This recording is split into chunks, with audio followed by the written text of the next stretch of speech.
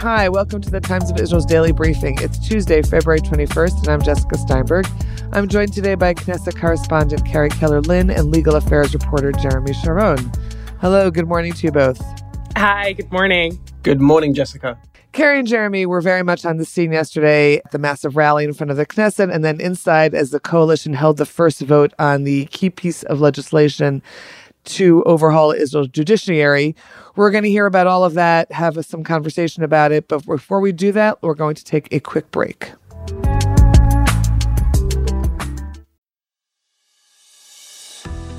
Do you or your clients have a commercial collection matter that's going nowhere? The Sarachek Law Firm specializes in the most challenging collection matters, whether it is a single matter or a portfolio of cases. They are based in New York with relationships around the world. Sarachek's proprietary databases and tried and proven methods have earned them an unmatched reputation for success in getting their clients what they're owed. They work on a contingency fee basis, so they're only compensated when they succeed. The Sarachek Law Team strongly supports Israel. You can reach the Sarachek team at www.saracheklawfirm.com. That's SARACHEK lawfirm.com or at 646-403-9775. The proceeding is an attorney advertisement and past results are no guarantee of future performance.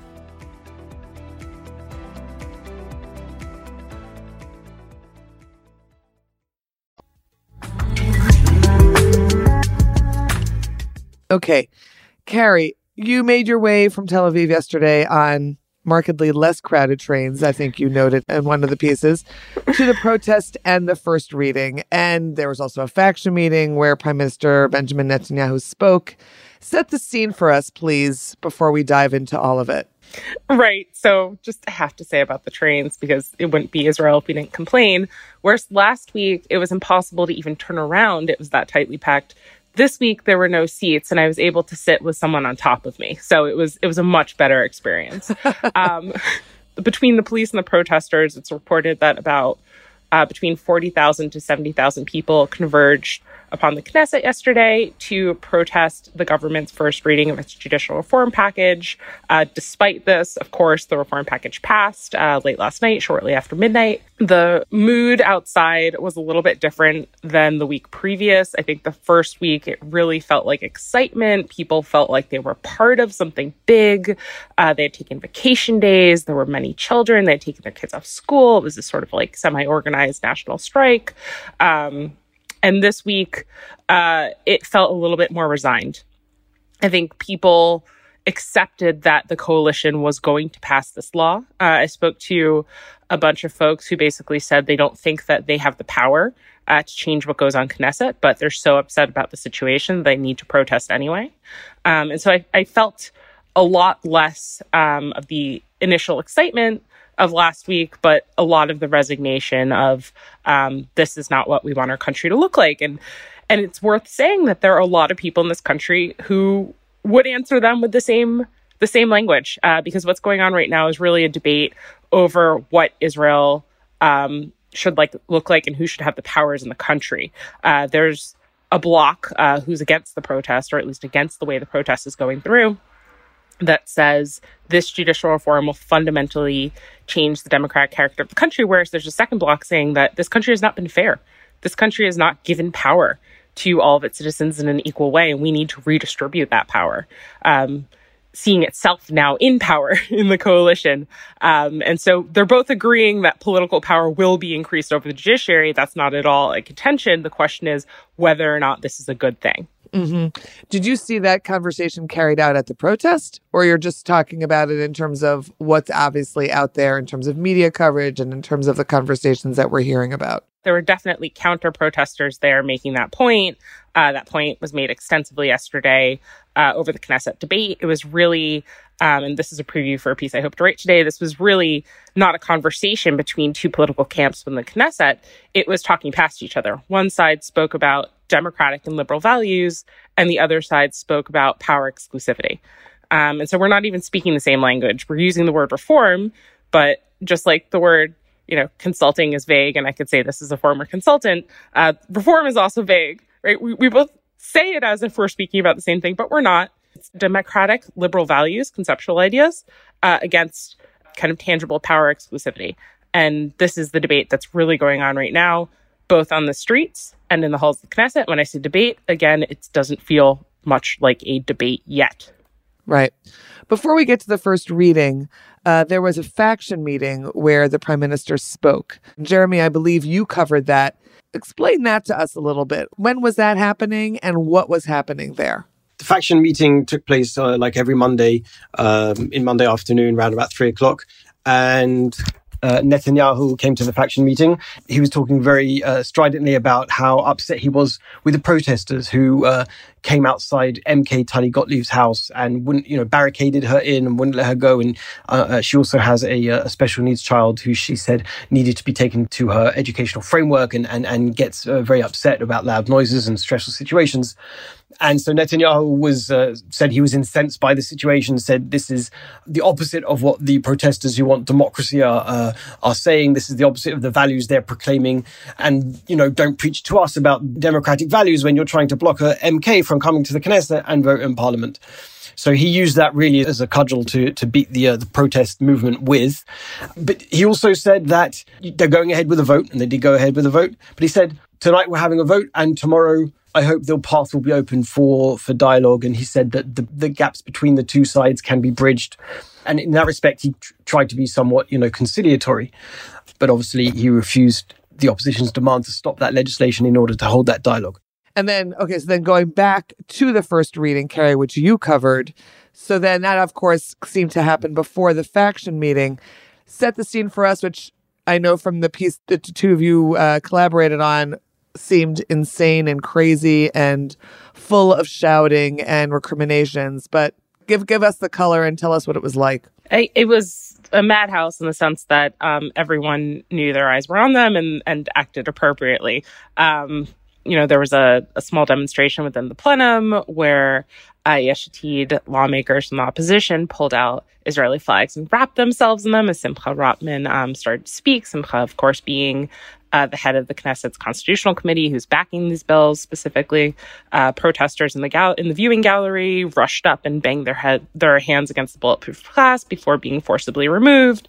I should also note that a mere hour later, when it was clear that most of the cameras and reporters had kind of left, so did most of the MKs in the plenum. They only really showed up to speak and to vote in the end, as is true with most votes. This is not rare. The debate doesn't really happen on the plenum floor. That's for the cameras. This is the first bill of the first phase of judicial reform. It is not the only one being discussed, but the bill that passed its first of 3 readings last night would do 2 things. One, it would remake the Judicial Selection Committee, which is the committee that appoints all of Israel's judges from the lower court to the Supreme Court, and hand control firmly to the coalition. It would give the coalition control over 5 of the 9 seats and require only 5 seats to appoint a judge, thereby handing it to the coalition. The second thing that this bill did last night, there were technically 2 bills, but let's just call it one because most of the salient parts were contained in a update to something called the Basic Law of the Judiciary. That bill actually blocks the Supreme Court or any court's power to review basic laws at all. So basically, that bill update is saying that amendment to the Basic Law of Judiciary is saying you, court, can't touch basic laws.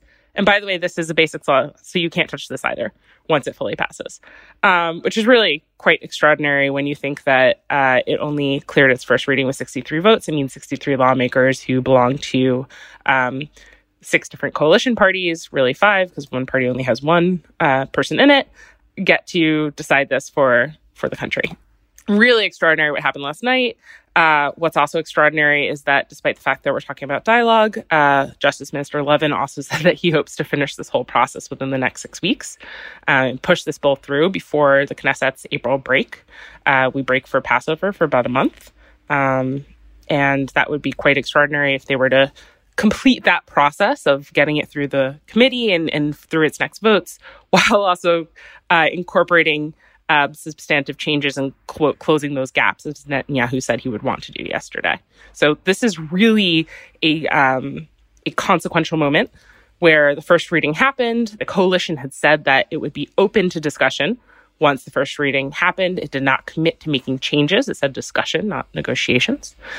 We have to see if the opposition will actually even come to the table, presumably under the auspices of President Herzog, and if any sort of substantive changes can be made to finish this bill on Levin's stated timeline of 6 weeks. Okay. All right. Pausing there. Thanks, Carrie. We're going to take a quick break. When we're back, Jeremy will focus on a crucial detail in a new bill in this process. The world we live in isn't perfect, but it doesn't get better on its own. That's where the work of activists comes in. Whether it's environmental justice, animal rights, or disability advocacy, there are people all around the world striving to make it a better place. That's where All About Change comes in. Host Jay Ruderman talks with activists about how they do what they do and what inspires them to keep going. Because activism is all about change. Listen to All About Change wherever you get your podcasts. Jeremy, let's focus on this new bill that was brought up in the reading that created some confusion about how this is moving forward. Can you explain to us what this clause is and how it would shift or change what has already been discussed for weeks now? Sure. So this bill is actually the second part of the government's judicial overhaul plans, and it was split off from the original legislation to deal with it separately. And this is really one of the most important central aspects of the government's plan and something which would have the most dramatic effect. So the bill says that the High Court can strike down Knesset laws. It's never been written in a law until now. But it dramatically restricts the ability of the court to strike down legislation, saying it must be done by all 15 judges of the court in a unanimous decision. Furthermore, it says that the judges can only strike down a law if that law clearly contradicts an order which is entrenched, specifically, explicitly entrenched in a basic law. That is the criteria for striking down legislation, for the High Court's ability to strike down legislation. Why are those words so impactful? Because some of the basic fundamental constitutional rights Israelis enjoy today are not actually written anywhere. They're not written down in any basic law.